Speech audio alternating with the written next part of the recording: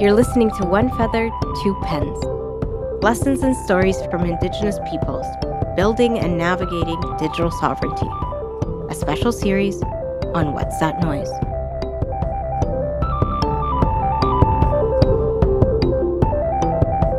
Thanks for joining us today. I'm just going to take a moment, I think, just to do an acknowledgement for everyone listening, and to signal and to say out loud a tremendous thank you and appreciation for where we live and do our work. For me, out here in Victoria, I'm on the traditional lands of the Songhees and the Esquimalt, the unceded traditional territories of the Lekwungen-speaking people. I have the good fortune to live here and work here and play here and raise my family here. And do the work that we do to lift up, celebrate our people across Turtle Island. We certainly do work across the whole of the country, the whole of Canada. And so wherever you are today, I just want to signal and acknowledge that we are grateful that we have the privilege and the honor to do the work where we do, and our hands are up in thank you and in celebration of you and your families and your community, your culture, the way you live, the way you play, the way you look after each other and all of us. So Kela Kesla as well for the opportunity to be doing the work here in what my grandfather would say, Indian country. And good, bad, or ugly in terms of that word. He said it with kindness and love and gentleness and a real appreciation for who we are and where we come from. And so I say Indian country in respect of that and of homage to him, because he used that word and that term in a good way. And he used it in a way that was there to lift our people up and to celebrate our identity, our history, our culture, and where we come from. And so as well to those ancestral voices that are there whispering to us all the time and helping guide us and move us along. Kela Kesla, and thank you for the opportunity to be here today and to share space with some really amazing people. Thank you, Lawrence. Our exciting journey on One Feather, Two Pens has recently examined, as you know, Indigenous media quite a bit, and questions of authenticity and representation have been coming up. And so I'm really excited to introduce our guest today. She's an award-winning actor, producer, director, and filmmaker. She's a member of the Kainai First Nation, as well as Sami from Norway. And in 2021, she released Gimma Bibitsen, The Meaning of Empathy. It's a truly powerful film exploring the impact of the opioid epidemic in our own community. Our guest is, of course, Elamaya Tailfeathers. Thank you so much for coming on the show. Okay, hello. It's really nice to be here. Thanks for having me. I apologize for any sort of background noise you might hear. It's a busy house here on the Blood Reserve. Yeah, you'll probably hear my dogs at some point too, so that's no problem. Elamaya, to kick things off, I had so many questions that I wanted to start with, and I'm going to simplify it by asking something that I think is rather big. And so not to set you up too much, I wanted to get from your experience when you've been on your reserve and you're bringing your film crew in, what is it that you feel you can effectively capture using technology? Or even conversely, what do you feel is lost? What are the things that you feel might be difficult to capture in an effective way for an unfamiliar audience when you're bringing technology into your community? Yeah, I think that's a fascinating question.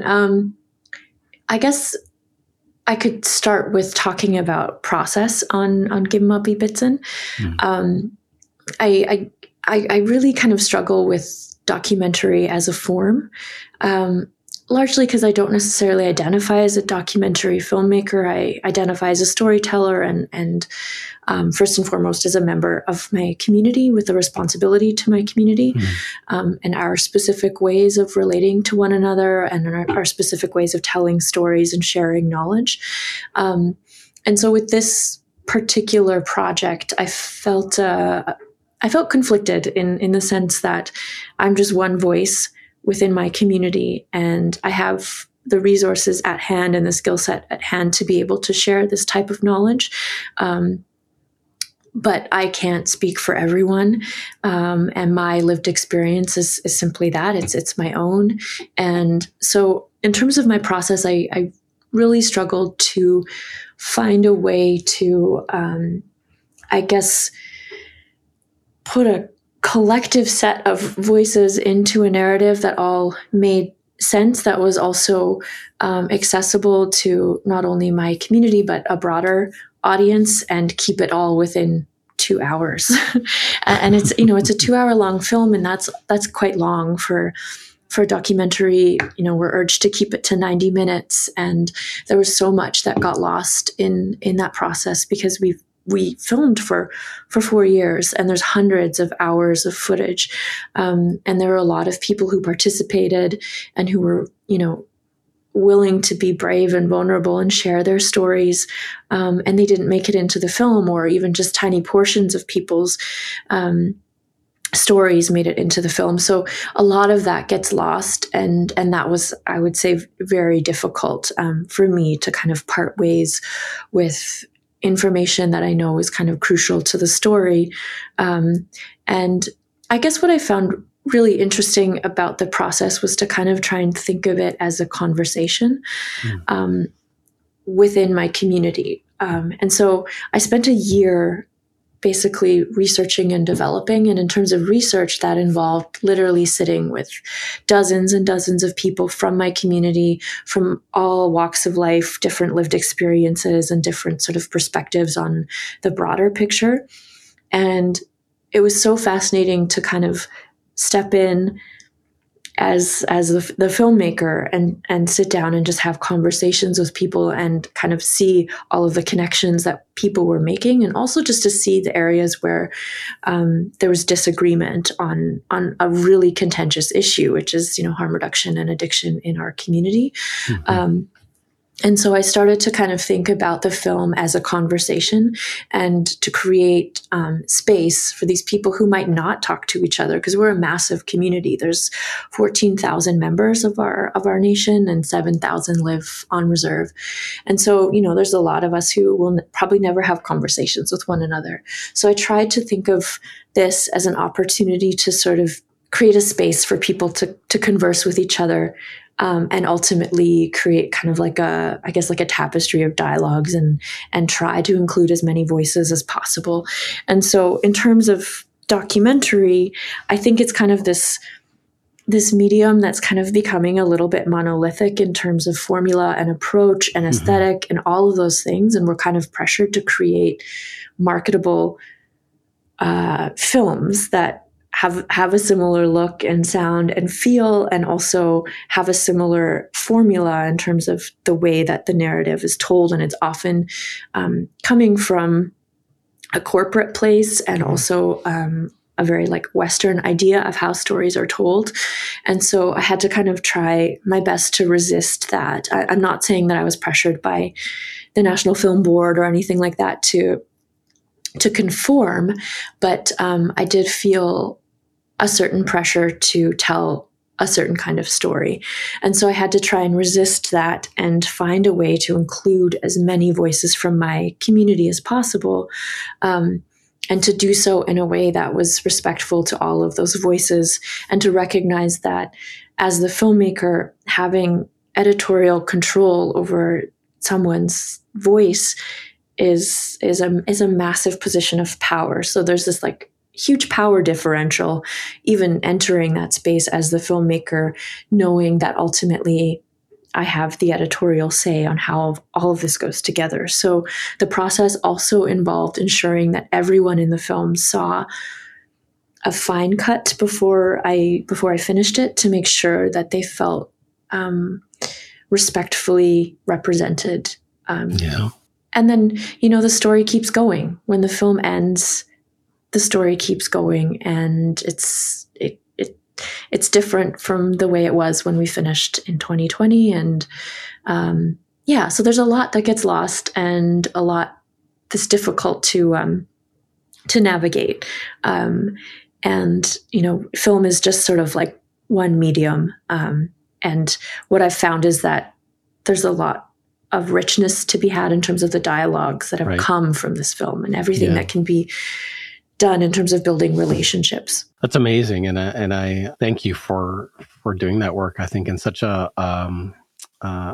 from a position of awareness and understanding of your responsibility in doing this work. And I think we're at this interesting kind of crossroads, if you like, where this digital technology, this what we're doing and our ability to contribute and participate here is this crossroads where we finally have the space, if you like, to do it in a way that makes sense to us and in a good way. And what I can hear in your voice is a real attention and a understanding and awareness and a appreciation of how it's your responsibility to do this in a good way, with love and kindness and gentleness, but also real clarity. Like, we're going to do hundreds of hours of recordings, and at the end of the day, we're only going to be able to capture this kind of snippet. And I'm sure you reviewed that with your people. Like, I'm sure they're not surprised by that. And so just hearing you take the time to express concern and understand your responsibility there is really appreciated. And we think about how do we use this digital space in a good way and create space for that. It's just about making sure that we always do that in a good way, with kindness and love, appreciation with each other. So I'm saying thank you for that, because I think that's reassuring, and it's not, and an understanding that the world we live in and that we work in has these other pressures and these other requirements that we're sometimes, forced or told that we have to accommodate and comply with. And so I'm really kind of inspired to hear that. And what I hear you saying is that there was some reimagining of how that could work and how it should be done. And as others are listening and thinking about what they do in their space, in this digital space, or the work that they do, did you give real thought to was it intentional, this kind of reimagining, or was it more like a gut or a heart instinct that, no, we need to do this differently? Did you go through a design process, or did you kind of just stumble through it as you went, knowing that it's good work and you're going to do the right thing? Like, how did you navigate that from your own soul in terms of creating this final product? It was a matter of sort of like feeling it out as I went along. Mm-hmm. I wasn't sure what the film was going to be. I just knew that I had an obligation as a member of my community to document what was happening here in order to share both with my own community and other Indigenous communities, and then also the broader non-Indigenous world, to just be able to witness what was happening here and to maybe understand it on a deeper level. But in terms of the actual process of figuring it out, it was definitely something I felt as I went along, and I'm sure I screwed up many times. But ultimately it was about relationship building and recognizing that in building relationships with the people who chose to participate, I have a responsibility to them and their families to do this in the most responsible, respectful way. And that involves consent and collaboration. Often there's I think in the documentary film world, there's kind of a blurring of real honest consent, respectful consent. We sign consent forms and release forms and things like that. But I do feel like there's kind of a certain element of dishonesty that can happen. And I think in this case, I really tried to resist that and just to do this in the best way possible, and also the most honest way, and just respect the relationships that were built. Because, in so many cases, when an outsider who's a filmmaker goes into a community and tells the story of a marginalized community, they helicopter in, tell the story, and then leave. For instance, there was a Vice documentary about this very issue that was told very early on. And it was just kind of, I think, quite enlightening and also alarming just to know how that process looked. And at the end of the day, those people just leave the community and never have to be accountable to anyone ever again, whereas this is my community, and in many cases they're family members, and I have to treat them with respect. So it was definitely something that I learned along the way and kind of tried to resist in terms of figuring out new ways, and a lot of self-interrogation as well. Why am I doing this? Who is this for? And how is this going to impact the people who participate? For one, I hadn't anticipated the number of people that would pass on after and during the process of making the film. We've lost 15 people who participated in the film. It was over 4 years, right? Yeah. And it's been 2 years since it was released. So yeah, in that time, I started working on it, I believe in 2017 is when we started filming. So it's been 5 years. And in that time, 15 people have died. Wow. And in some cases, like this film and that little tiny snippet of those people is like all that really exists of this person in the public world. And that's a huge responsibility to know that these images, these digital images of somebody, and their voice and their story and everything that's there is what's out there for the world to see for all of time. And they're never going to get to like respond to that 10 years down the road because they've passed on. And so that's a really heavy sort of burden to bear, but also I consider it an honor that they wanted to share their stories and that they exist in this film in some way, and that we get to hear their voice for the rest of time. Yeah, in many ways, it's like a beautiful memoir for their contribution, right? In terms of who they were and telling their story, and I think that's just that's an amazing legacy. I think from the film, from the work that you do, is to capture that, and because at least where I come from, the public statement or the public speaking or the public declaration or the public recognition is where we hold our laws and our social values and our principles and how we're held accountable. And so that's and it's certainly the work you're doing is like just a huge aspect of that. Did you find that there was resistance? Like I 20 years ago, doing a podcast or making a movie documentary in this space would have just been unknown territory. Like, how was the community receptive to this kind of medium being used and how it would look after us from an ownership perspective and a doing the right thing perspective and not being extractive and lifting our people up? Like, what did you come across in that experience? I think you used a term that's like really, really useful in this instance, which is extraction and an extractive process. And, that can exist in so many mediums, especially when we're talking about stories that relate to marginalized or communities that are made vulnerable. And so in this instance, again, it was about relationship building. So I didn't receive any sort of pushback or any sort of resistance. People were really wanting to share their stories. And I think it had to do with just building relationships and building trust and sharing intentions and knowing, I think in this instance, that I'm from this community. And yeah, it was a matter of like really just sitting with people and listening to them and learning from them and just trying to like humble myself as well, because when I started, I thought I knew so much about the world of addiction and substance use disorder and harm reduction. But in making the film and in the process of building these relationships and literally just like sitting with people who are on the front lines and people who are actively using and understanding the barriers that they face every day, I just realized I was so ignorant and knew so little.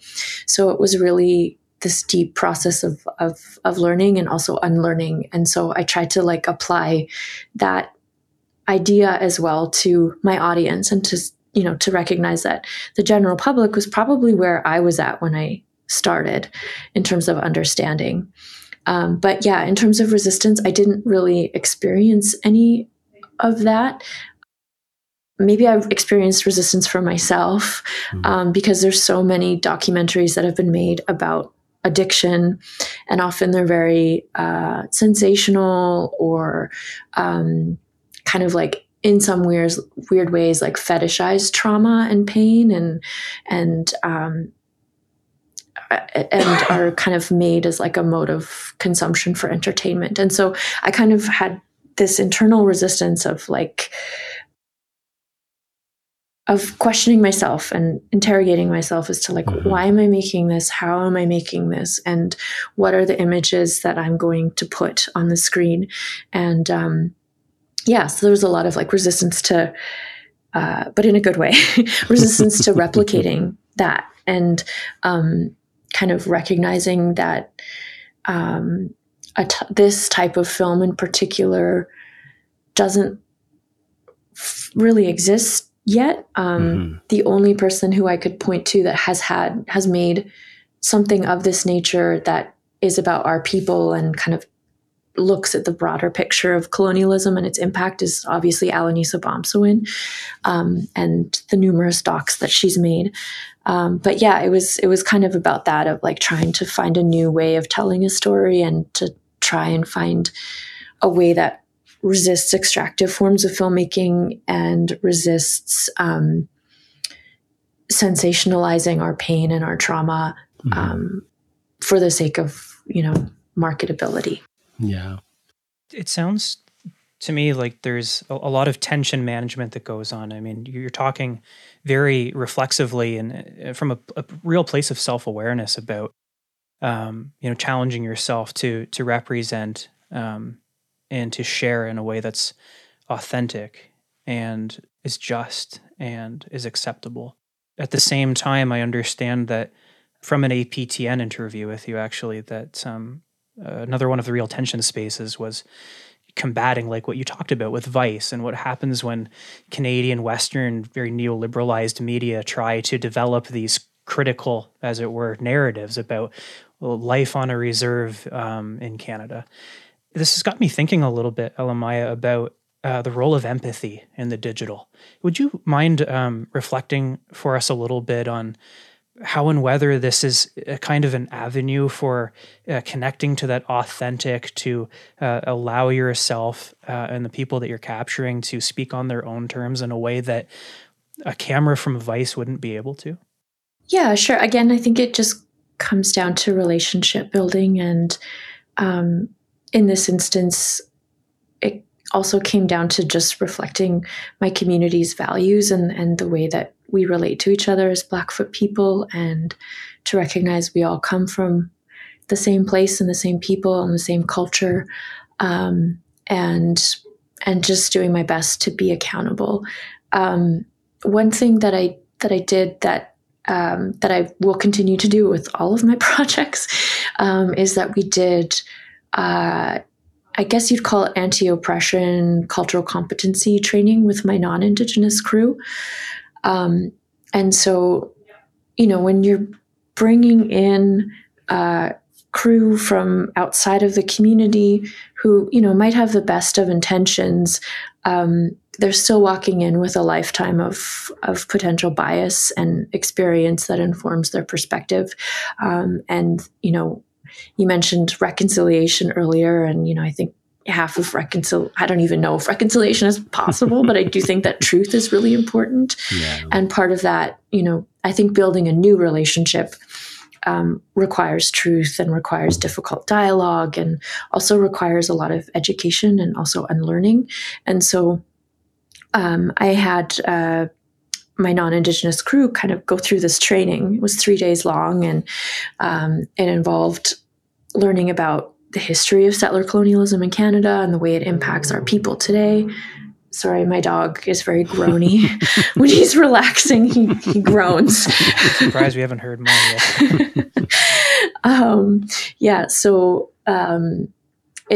we did this cultural competency training, and they also had an opportunity just to learn from elders in my community. And we also started with ceremony, which was really important, I think, in terms of grounding everybody, and also just reminding my crew members that they're coming into a community that's not their own, and that it's a privilege to be able to come into my community. Yeah. And I think that often when, say, media producers like Vice, for instance, come into a community like this one, they might not recognize that it's a privilege to be able to come into the community, and that the fact that people are sharing these stories with them is huge, and that in receiving those stories, they have a huge responsibility to do right by those individuals and by that community.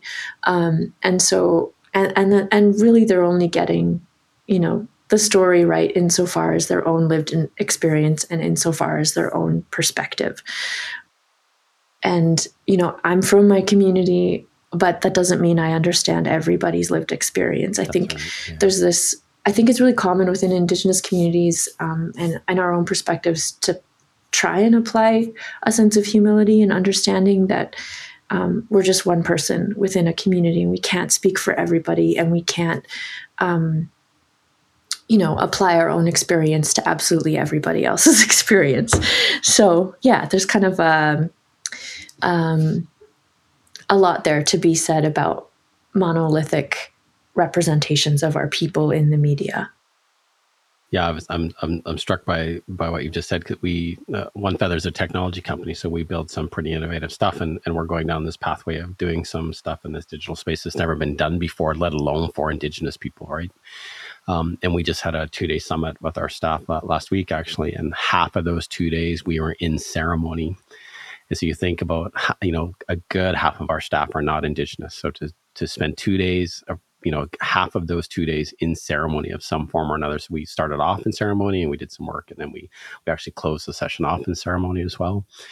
And it's such a critical process, I think, because it some hard conversations and some hard stories have to be told, so that the awareness and the appreciation of their role in what we're doing comes with a tremendous responsibility and burden owed to Indigenous people, not them personally. Like, it's not them that owes this debt, but it's that they necessarily, but it's that they are there to represent and do something different in a good way for Indigenous folks. And if you're going to be a part of this pathway and journey with us, then you have a responsibility to act and behave and do things in a way that kind of aligns with our values and principles. And you're in it for all the right reasons, not to make a paycheck and not to do, make some treasure on the other end. And I use the term extractive all the time. Like, we are not doing extractive things. We are doing things that add value and lift our people up. And in the minute it feels extractive, we stop and we figure out why it feels that way. And we kind of revisit that.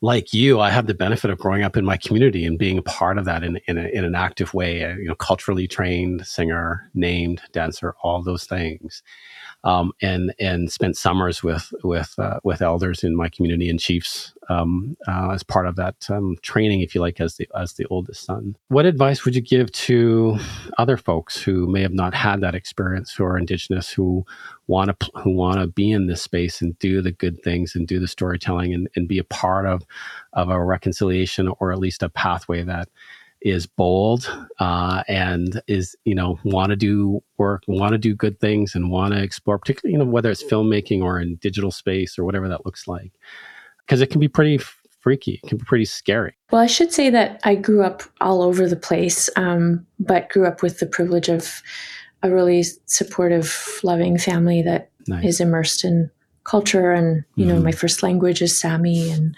I was always exposed to my Blackfoot culture growing up, and my family's involved in ceremony.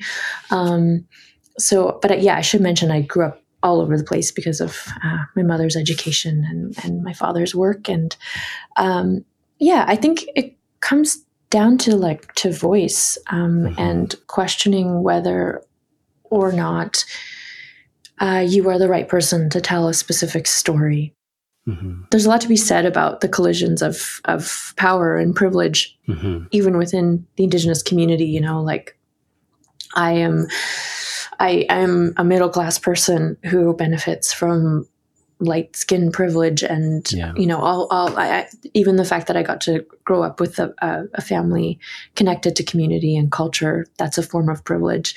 It's all relative, but I think that we always need to consider voice and who is the right person to tell a story. So often I kind of struggle with people who take up a lot of space, who don't belong in those spaces, or who haven't earned the right to speak in those spaces yet. And a lot of that comes from a sense of privilege and lack of self-awareness. And I think that largely applies to like outsiders who are non-Indigenous, who kind of come into our communities and take up space because they feel that in this paternalistic way that they know better than us, and that they can do better than us, and they know what's best for us. And sometimes I think that like settler mentality of paternalism can infiltrate our own people. And I think it's really important that we consistently practice a sense of humility and self-awareness, and navigate spaces within our own communities and recognize our own privilege as Indigenous people, if we do come from positions of privilege, and the ways that we can perhaps open doors for others, in the ways that we can build community and build capacity within our communities, and the ways that we can allow others to speak who might have a more insight into something, or that the lived experience that's necessary to speak on something. And so, I think it's a consistent sort of navigation of voice and privilege and power and self-awareness and all of those things. Yeah, thank you for sharing those excellent points, Elamai. I think they translate well into pieces of advice for Indigenous people that are seeking to get into this kind of digitally and technologically mediated world of storytelling. I'm wondering if you have some final thoughts to wrap up the show on this historical moment for being able to tell those kinds of stories. It's a really exciting time for Indigenous film and television and media and digital arts, just in terms of narrative sovereignty and screen sovereignty. It's a term that means a lot of things, but ultimately, to me, narrative sovereignty or screen sovereignty means that we as Indigenous peoples, and hopefully more specifically within our nations and places of origin, that we are the ones speaking for ourselves, that we are leading these projects, and these aren't extractive forms of process. Yeah, it means a lot of things, but it's a very exciting time in terms of narrative sovereignty, and there's so many really exciting projects that have come out. I'm really excited about Nyla Inukshuk's film Slashback, which is this like really fun, thrilling, smart feature about for Inuit girls in the North who are fighting an alien invasion. I think it's so really, cool really that well produced. Yeah, it is. It's beautiful, and I think it's so cool that Inuit youth have this film to watch, and it comes from them, and it's by them, for them, and that's really exciting. And it's also proving that films like that, and Reservation Dogs, we're seeing this like huge audience attracted to this show that's created by Indigenous people for Indigenous people. But what it speaks to is the fact that our stories are also palatable to a broader audience, and we're at this like very exciting time where not only we as Indigenous media creators are finally getting access to somewhat equitable resources. I'd say there's a long way to go before that happens, but we're getting somewhat equitable access to resources. It's not there yet. And also the fact that a more broad audience is kind of in a place where they are willing and happy to consume the stories that we tell, but also I think we have to continue asserting narrative sovereignty and continue to make sure that our stories are not made, appropriated and co-opted in a way that they have been for the last 150 or more years. There's shows that are like really popular right now, like Yellowstone in 1923 and 1883, and those aren't made by Indigenous people, but there are huge amounts of Indigenous representation on screen. And a lot of our people are very excited to watch those shows because it's fun to see your people on screen. But, there's problematic narratives there because of a lack of lived experience and understanding and consent and, relationship building.